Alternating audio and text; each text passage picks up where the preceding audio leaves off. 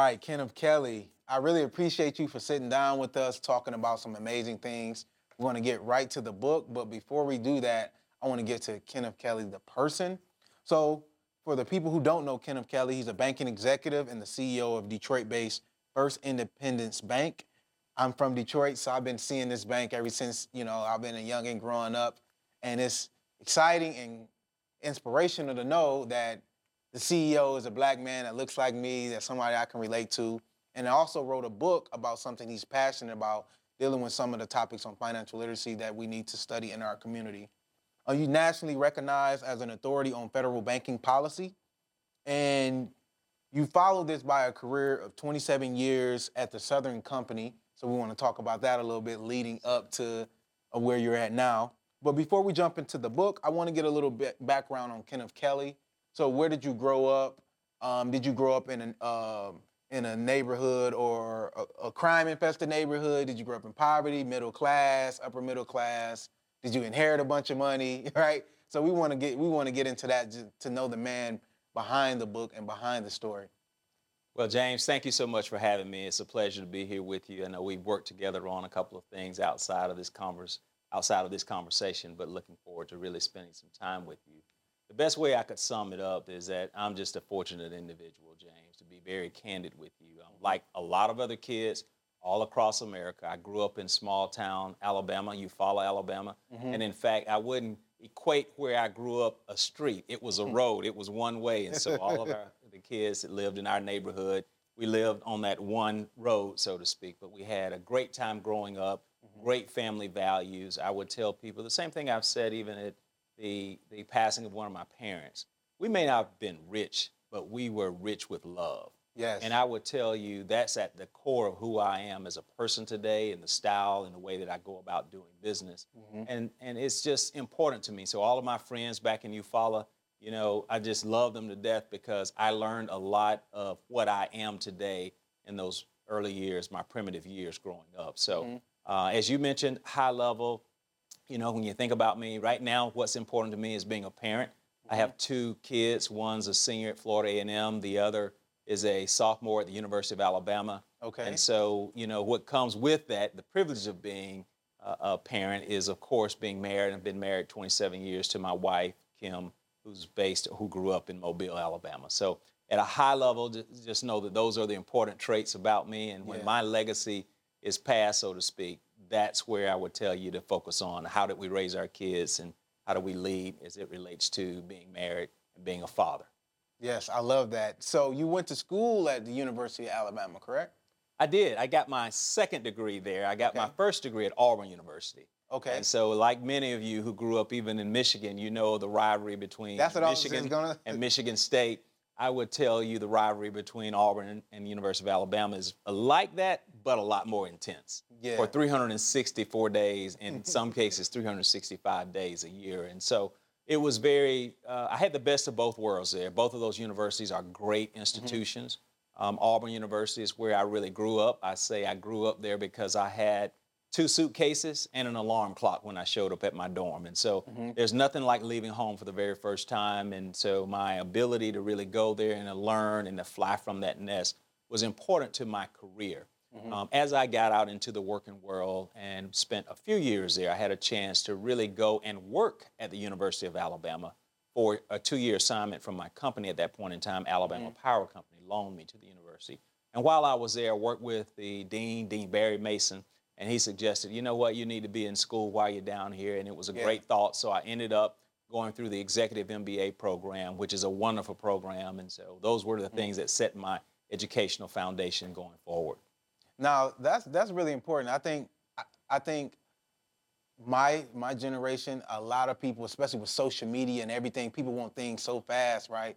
So the idea of getting a higher education, a lot of people are saying school doesn't matter. They're not teaching this in college, this, that, and the third. So what did you learn from your MBA program that led you into a fruitful career as a banking executive or just a leader in a company in general? Because a lot of people try to talk down on college or higher education because you can make all this money on YouTube and Instagram and Facebook now. So people are very short-sighted when it comes to investing in their education. today? That's a great question. I would tell you, it goes back to, let me go to my fundamental principles first, which is we all bloom differently at different times. I firmly believe that. So I'm not saying you have to be or go to get a college education to be successful, but I believe you ought to pursue what is naturally, inherent to you Right. as you think about how do you grow and create a vocation to allow you to feed your family. So I firmly believe in that. But I would tell you, it does take time. I don't get to sit in this seat because I wished upon it one day. This is a career journey to get to this seat. I would say it's equivalent to a marathon. So going back to my start, as I mentioned at Auburn, it was about electrical engineering. And so that allowed me to really go into a business, learn a little bit about the business and how it operated.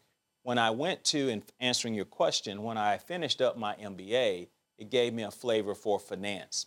And so when I left to go back into the company with my MBA, my first job was going to work in corporate finance. Right. And so that created a foundation that was very different than my engineering foundation that allowed me many years later to get involved in things that were mergers and acquisitions, which set me up for being able to sit into this seat.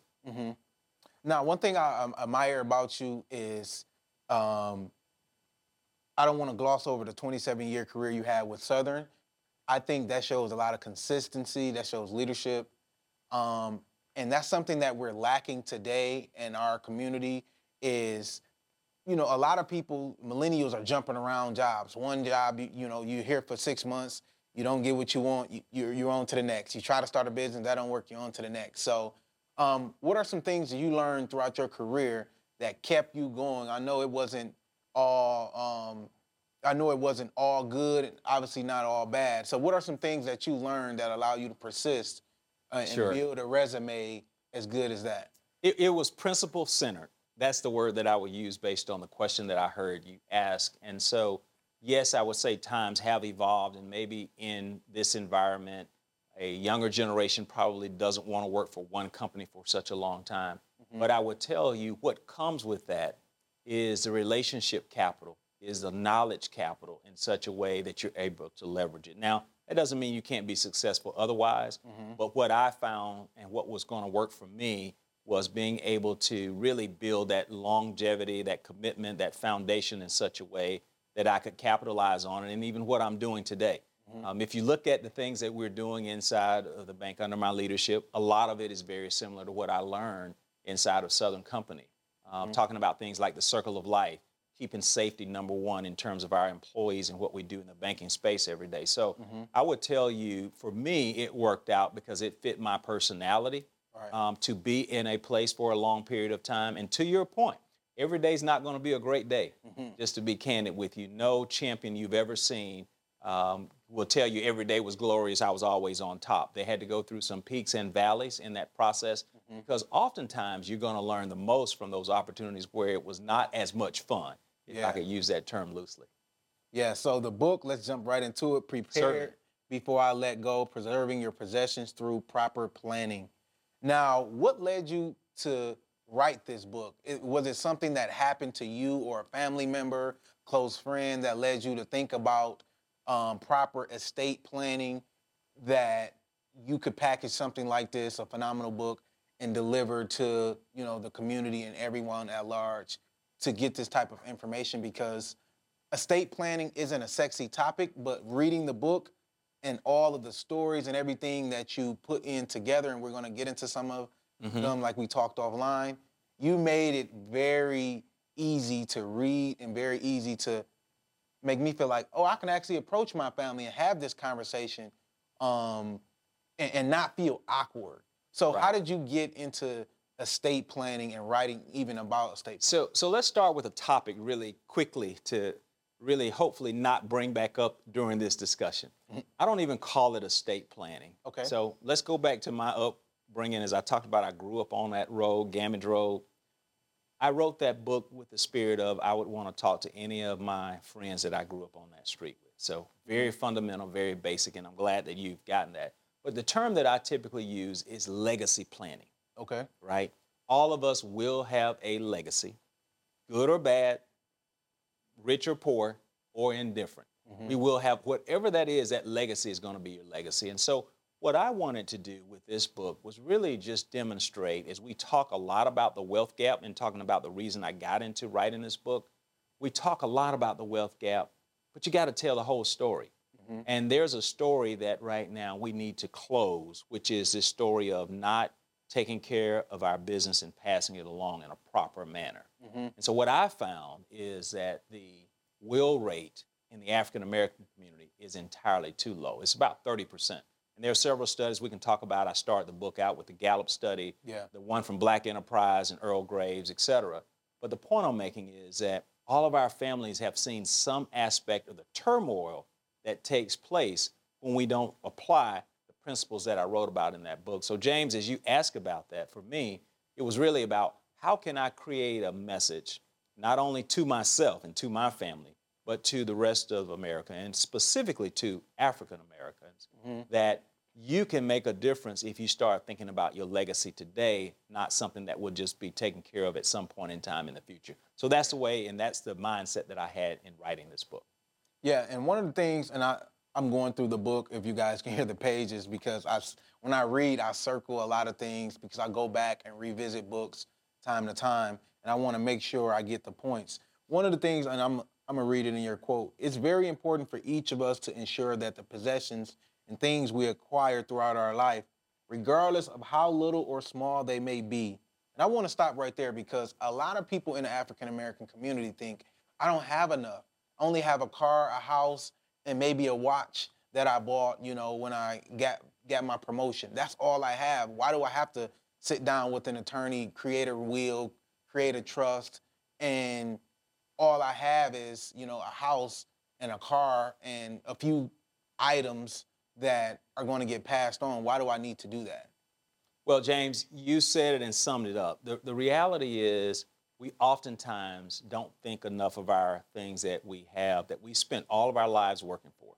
Think about that. Mhm. When someone passes at 70 or 80 or 60 or 40, whatever they've worked for are the possessions that are remaining. And what I am suggesting is there should be an orderly transition associated with those things. Mhm. Even as small as they may be, and I will tell a story about Osceola McCarthy later. Yeah. But the point I would make here to drive home your question is that when you read about the story Master P in the book, he got started with a small amount of dollars, somewhere between $10,000 and $15,000. Mhm. That was really an outcome associated with the loss of his grandfather. Mhm. And think about what he has done in our country and in business today. Been phenomenal. $10,000, $15,000. So some people may say, that's not a lot of money. But when you're looking to plant the right seed, that could be just the right seed amount that could really launch someone like Master P. And so to your point, regardless of if you're a custodian or a CEO or engineer or doctor or nurse, whatever that may be, you have spent a tremendous amount of time acquiring, going to work typically 40 hours a week to acquire what you've acquired. My suggestion to you is be sure it gets to the loved ones that you care about the way you want it to get to them. So that could be family members and or charity. And that's the messaging that's in the book. Yeah. So a lot of people don't even understand what the probate court is and how it affects their wealth whenever they're trying to transfer assets or whatever they have onto the next generation. And you spoke about it in the book. So could you tell us the difference, or tell us what a probate court is, what purpose does it serve, and how it helps or hinders assets going on to the next generation? Yeah, for many people, a probate process is directly related to having a will. That will has to be filed in the probate process and carried out through probate. One reason many people set up a trust is it typically doesn't have to become part of the open record and going through the probate process. So I don't want to make that complicated, to be candid with you. But what I do want to do is to suggest that if you don't plan things properly, that the probate process really becomes the decider, if I could use a term by George W. Bush. It becomes the decider of what happens with the things that you care about. Now, in many cases, we've probably seen many families where, you think it's not a lot, but, here and there you just go get grandmama's coat and someone gets a shotgun from grandfather, et cetera, and don't think a big deal about it. But the point I want to make is that having those things itemized, having those things put in an orderly process ensures that the work and the life you've given to acquire those things go to the people that you care about. So probate becomes really, it intercedes what you may have wanted to take place Yeah. if you don't plan those things properly. And that's why it's so important to do that. And as you and I know, one of the terrible outcomes of this is watching a family become extremely fractured over things that in some cases not be of high monetary value, Yeah. but be of sentimental value, such that, you know, family members may not even speak going forward. Yes. So those are the kinds of things I write about to talk about why it's important to go ahead and lay that out in such a manner that you don't leave that level of chaos behind you. You just made me think of something just reading the book. You had a personal situation that you even talked about in the book when you talked about the passing of your mom and Yes.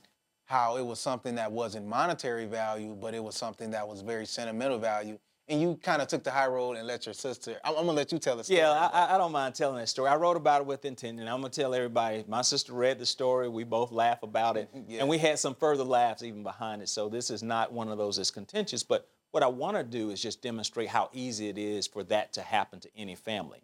And so, you know, we lost our mother, and it was the two of us to have to deal with that. And of all the things in the house, cars, mom's purses, furs, everything in the house, china, you name it. The only thing that we really had what I would call a dispute about was a mirror. And as I write about in the book, I can't really explain why I wanted that mirror. I can't explain maybe why she wanted that mirror. But here's what I could tell you. Yes, she did. She won the battle on that particular one, James, and you're right about that. And what I have noticed in every home that she's been in, that mirror has been up in that house. Yeah. Now, I have a mirror about the same size of that one that came out of my mother's house.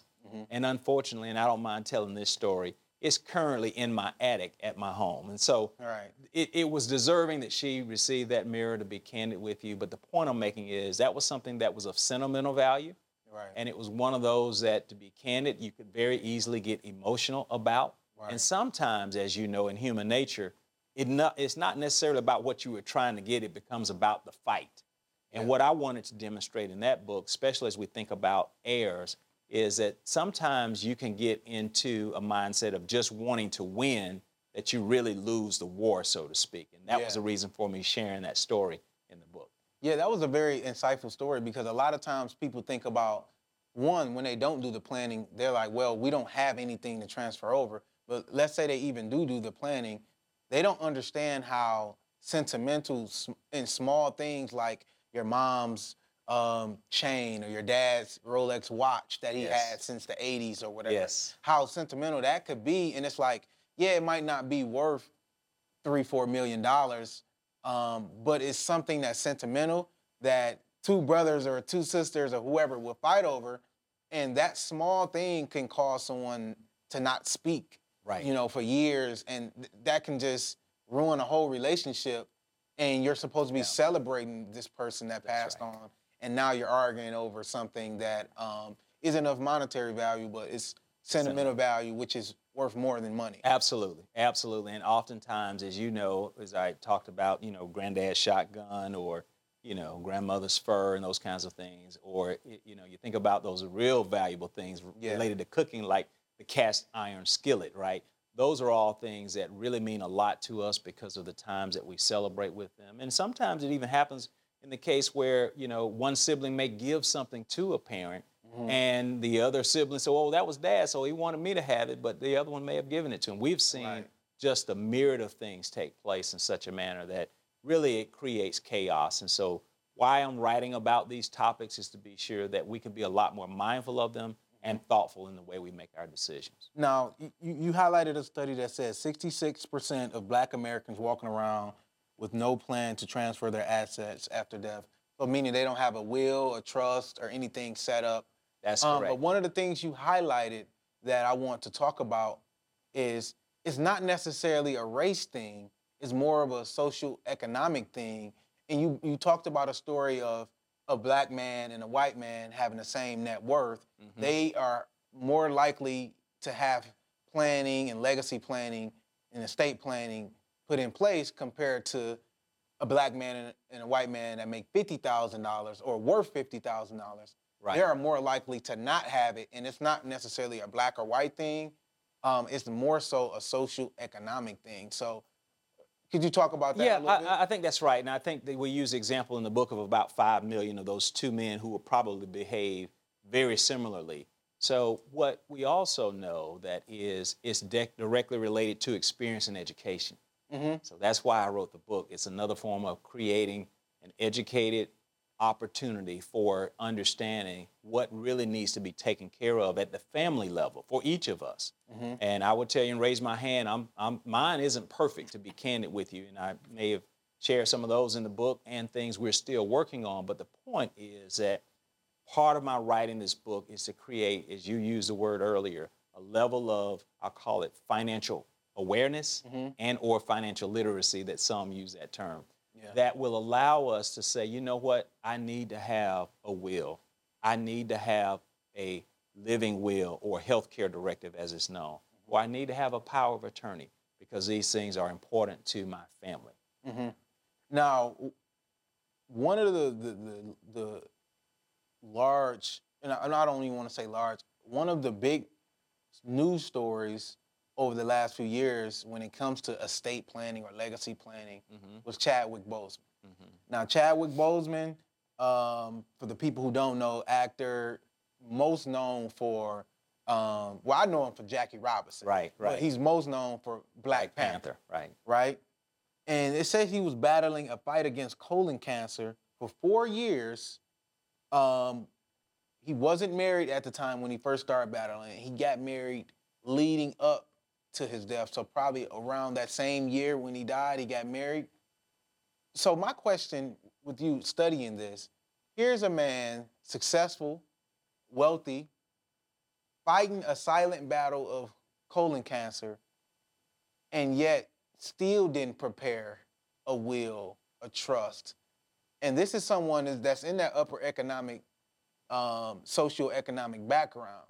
So what do you think, just based off your studies, what do you think was going through the mind, or what goes through the mind of individuals in this situation? You obviously don't have to speak to Chadwick Boseman. Right. But just... Let's talk about that in general. And let me say this too, and I write about this in the book. Everyone that we illustrated in the book, I didn't have any direct discussions with any of their family members. I extracted from public record what was said or what was written about them to demonstrate that we were not invading anyone's privacy, and or we were not really telling any secrets, if you want to call it that. Right. Because that will happen to any of us. It becomes public record when that happens. And so, and let me say the second point, which is each of the individuals I wrote about specifically, I have a level of high regard and respect for them as individuals. So this is not to say that this is a bad person. The intent was to illustrate how it can happen to any of us, especially if it happens to the people that we like and we admire. Like even our superheroes. Right. That's right. We admire. And so I'll even share, as you know, in the story, I even talked about that happening to my own family, right? And I won't get into the details of that. So someone will have to purchase the book to get that story. But the point I'm making is that it can happen to all of us. And so in the middle part of our book, I talk about the procrastination that happens to all of us and our own inability to deal with our mortality. Even when we know we're probably on our deathbed, it is very, very difficult to say that I'm a mortal being and that I am going to pass. Even in my writing of this book, just to be very clear, it took me time to go from, yes, I know, and I had a trust in place over a decade ago, but it still took more time to think about what does this really mean now that I have to write about it. And so what I describe in the book, even in that process of getting your mind right and getting yourself ready to even think about this, is a process. Thinking about things such as, what do you want your final service to look like? Most of us don't want to think about that, but the reality is that's something that you should think about. I even did research to get to this point of going to a funeral home and talking to funeral directors. What's the process like? Now, I will tell you, I've dealt with the passing of 2 parents, so I've dealt with funeral homes before, but I would tell you there's nothing, I can't even describe the emotional state you're in when that happens. And for me to go during when I was writing this book was a very different experience. And all I'm saying is that oftentimes, James, to your question, the best way we deal with this issue of our mortality is to not deal with it. Yeah, just Which is the avoid, problem. act like Just it's not avoid even it. an issue. Just to stick your head in the sand, assume, well, somebody else will figure it out. They know what I want. They know what you're superimposing your thinking onto others, and that's really not an effective planning process. And so the reason I really wrote this book was also to help all of us become comfortable with knowing that one day I'm not going to be here. And I will share a story even in the book that I write to really summarize that, and it's associated with the Black Panther. So if you recall in the first movie, or the Black Panther, there's a scene where there's a line from his father that I am preparing you to live without me. Yeah. And the irony of all of that is I had shared that with my kids. My goal as a father is to prepare them to live without me. And so when we heard that in the movie, we all just smiled because it was something that they said right off after we got back in the car. That's exactly what you've said, Dad. Yeah. And so I write about that even in the book because I think we have to become a lot more comfortable with this topic.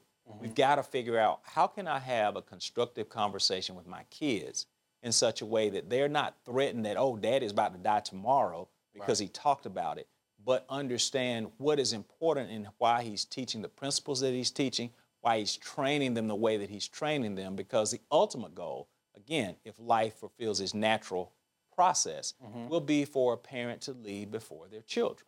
And so to your question, in writing about all of those individuals, I wanted to do it in such a way that was respectful of them as individuals. Yes. But secondly, to demonstrate it can happen to all of us, and creating a sense of commonality. And so I even write about the school teacher who passed away without a will, 2 kids. You know, as it goes through probate, as we talked about earlier, they get a small amount of the value of that house. Yes. That house is flipped and sold for almost 10 times the value that they got to split up as the heirs of that property. Yes. That's why it's important to have a will and be sure that you have more control over how things happen as opposed to it having to be done through the probate process. Yes. Now, one of the things that is public record that came out about the Chadwick Boseman situation was the estate was worth around $3.8 million, and he just got married. So the young lady who he got married to, she was the person that was over the estate. Now, legally, she was the one that could just walk away with all the assets, but she decided to split it with his family, which was a great thing to do.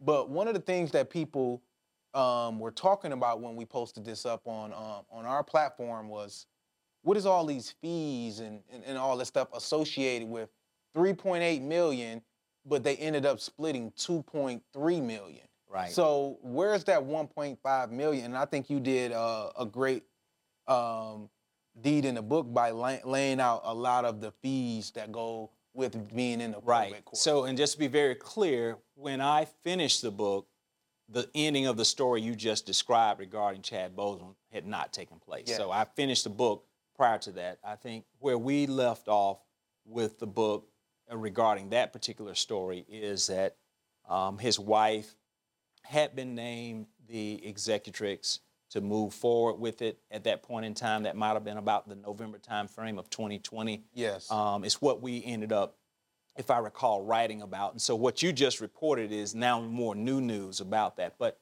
what I also did with several of the others is to show that how it can erode over time.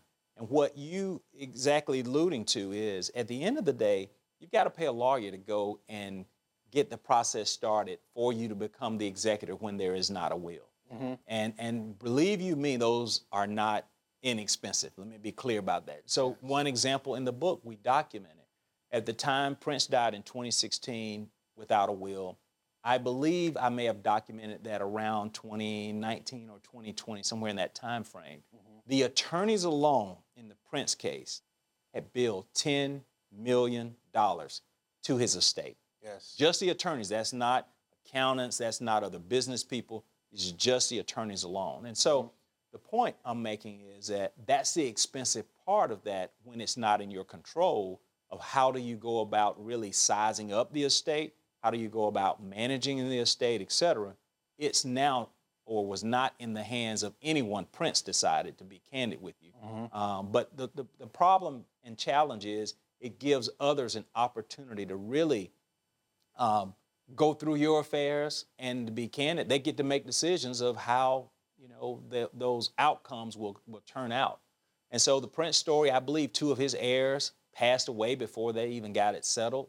There's been some discussion about his estate being settled in the last year now. I haven't heard the final on that, but the point is, had that been done more like Michael Jackson, who I write about in the book, it would have been a completely different outcome. And maybe that $10 million could have gone to a charity or a music academy, or his what turned out to be heirs at this point in time. Yes. So, and I think in the new news and the update on Prince, don't quote me because I don't have it pulled up, but we posted about it, and I believe he didn't have any kids. Correct. And he was not married, so it went to like his half sisters. He had like five or six half siblings on from a parent side of the family. Right. And they all basically split the money minus the fees and the lawyer fees or whatever associated with the estate, and they pretty much split it. So that's kind of the update on that. One of the things that you kind of harped on, I don't know what chapter it was, but you talked about like beneficiaries and how individuals who remarry and are dating up until a certain point and things like that, a lot of times if you're dating someone or you get remarried and you don't update your benefits and you pass away, your assets can legally go back to your ex-wife or your ex-husband. So could you talk about that and how? Yeah, that's one of the unfortunate cases we've seen. When I say unfortunate, meaning that, again, didn't go to the people you probably had in mind. We've seen cases where individuals have, as you just described, married, moved on, second wife, or even third in some cases, where the beneficiaries of policies were not updated. And guess what? Those individuals are still the beneficiaries of those policies. Yeah. And so those things haven't been updated. And oftentimes, back to the procrastination, those are topics we don't want to talk about because they create conflict, especially in a new relationship, and or if you've got kids by first wives, et cetera. And so what people do is stick their head in the sand and avoid them. But those kinds of challenges are real. They happen every day. I've seen cases where a spouse,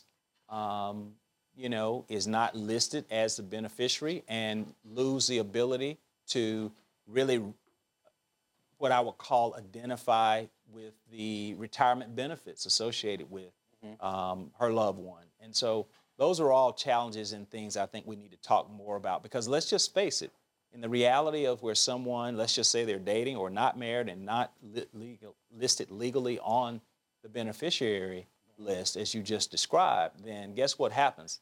Those funds go back into the pot. So someone's worked 40 years or 30 years for a retirement, and they don't have the ability to pass that retirement on properly. Those kind of go back in the pool. You get the loss, you lose all those benefits. So you multiply that. Let's just say it's $40,000 a year. May not be a lot of money by some, but still it's a lot of money. You multiply that times 15 to 20 years that a spouse may live to receive those. That's a big deal. And that's the kind of wealth we need to be thinking about. I will call it residual wealth, where someone's worked all of their life, maybe they left, but the reality is they didn't have the heir to properly pass that on, or the paperwork wasn't done properly, and you have to say no to those individuals because, again, they may not have been legally married, et cetera, and so those can be problems too. So yes, we wrote a little bit about those to, again, create the opportunity to have discussions, because there should be no reason to have those outcomes unless they are planned. Yeah, so I think the work that you're doing, especially around this book and your other website and things like that, we're going to talk about that a little later. But I think if the Black communities just adopted the principles taught in this book and don't do nothing else, I think we can close the wealth gap by at least 20 to 30% over the next few generations, just by simply passing on the assets that we currently have This is not talking about any reparations bill, nothing. Right. Just by doing the proper planning and estate planning and legacy building and the legacy planning that you're talking about, we can pass a lot of this on. And the reason I say that is because I went to college. I have a lot of black friends, a lot of white friends. And when I was growing up, before I got in college, the perception of wealthier families or even white families or any other family that is wealthier than the family I grew up in, my perception was they all sitting at dinner, they're having a conference call every 2 weeks about who's going to do this. They're sitting there teaching little Johnny how to run accounting and all of that at the dinner table. That was my perception. But then when I started getting around a lot of wealthier individuals, I realized that was just incorrect. And that's not the proper way to approach legacy planning or estate planning when it comes to a family. So could you talk about, one of the things you learned and one of the things you guys recommend when it comes to talking about estate planning? Yeah, to your point, I think, oftentimes when you're, quote, not in the room, it always comes across different than when you're in the room, Yeah. which I heard you just describe. In a lot of ways, wealthy people are normal people just like all of us. What they have done in most cases is demonstrated the determination and the capacity to try to generate funds in a way that they can keep a sizable portion of their funds relative to the funds they generate. So going back to your point, most wealthy people create wealth over time. They don't become an overnight success. In fact, I will pretend that if someone is likely to become an overnight success, they're likely to lose it just as fast. Yes. The lottery is a good example of that, right? And so the point you're making is the principles of determination and how do you go about that. I think all of us can demonstrate no matter what. And I want to come back to Osceola McCarthy, so remind me to do that. In demonstrating, you don't have to be wealthy to demonstrate the principles associated with wealth. But to your point, no, most families don't run like a business. They don't sit around the table like some of the things we may have seen on TV with the sitcoms where it sounds like, I'll go back to when I grew up under Dallas and JR and Bobby Ewing where, the dad is kind of pointing them. That's when they are adults. But in most cases, families are trying to raise their kids just like normal people, like most of us. The things that's different is that, there are some principles like in the book, The Millionaire Next Door. My son has been reading that book for now almost 10 years. The point is it teaches the principles of most of the times to become a millionaire, you don't want to necessarily look like a millionaire. It's the person next door who may drive a Chevrolet as opposed to a Cadillac. And so to your point, I would say to the listening audience, it is within all of us to be successful with creating a legacy. And when I close our conversation, I'm going to talk about Osceola McCarthy to prove that point. Great question. Yeah, so I think one of the things in just talking to a lot of people, because I have a trust, I have life insurance, I have all the things in order. And as I grow my wealth and grow my business and I have life experiences, I would have to sit down with my attorney and update those things. Right. So even people who are doing the proper planning, like John Singleton, he did the proper planning, but it just wasn't updated. Correct. Kobe Bryant, when he unfortunately passed away, he had a little baby that was probably about 1 or 2 years old that was left out of the estate because they just probably didn't update it and put the little girl in the estate. Right. And then they had to petition through probate, which probably cost them millions of dollars to get her into that estate. Right. So I think a lot of times, even if people do the proper planning or they seek professional help, it might be that trust factor that they don't really have. And let's say they move on, they're not working with that attorney anymore or whatever. And moving on and getting a new attorney or getting updated or getting somebody once their wealth grows that can help them understand what they need to do moving forward. I think that's a big gap in terms of our community is trusting someone to go to that next level. You might have an attorney when you are worth $100,000, but that's not the same attorney you need to use when you're worth $50 million. Right, right. And I think we have an issue with that update and trusting new people. Once you get some money, it's that trust factor. Like, no, I want to stick around with the people that I came up with. Right, right. Well, everything you mentioned can be a factor, but the principal factor in the question that you're bringing up is this legacy planning has to be routine. And for most, even as I write about it in the book, you want to put that on a periodic basis. But to your point, there are simple things that can happen in life. Having a child, getting divorced, as we just talked about a moment ago, that when you're going through it, you're not thinking about, oh, by the way, I need to update my legacy documents. Right. And so what happens is you get caught without them. Now, in the case of Kobe Bryant, yes, their youngest child was not, quote, listed because the child was within a year old or so, I can't remember, which, is not uncommon. But in the other extreme, let's just use that we write about there, John Singleton, he had that done. And let me just say, John's a hero of mine. I mean, that was my coming of age. Yeah. Boys in the Hood, I mean, that was coming of age. And so when I talked about Gamage Road, we were like that street where the guy was throwing the football. We played football in the street, on the road. So he's a hero of mine. But my point is what we write about in the book, he had only one of his kids listed in his will from the early 90s, not having it updated to include all of the kids, which was a challenge. And then secondly, the component that we write about is at the point in time of his incapacitation, he did not have a living will or healthcare directive, as we call it. And so that created tension even before his demise with who was going to make decisions on his behalf because he didn't have a living will or healthcare directive. Right. And I want to get to some situations where legacy planning turned out for the better, right? So you mentioned the young lady that you wanted to talk about. So let's talk about her, who was able to do it right and leave money for her family and a foundation. Well, let me before we go there, let me get to another one we talked about earlier, which is Michael Jackson. Okay. So Michael Jackson, we talk about him later in the book because early and later, only because he did a really phenomenal job in the way that he put things together and his trust, and et cetera.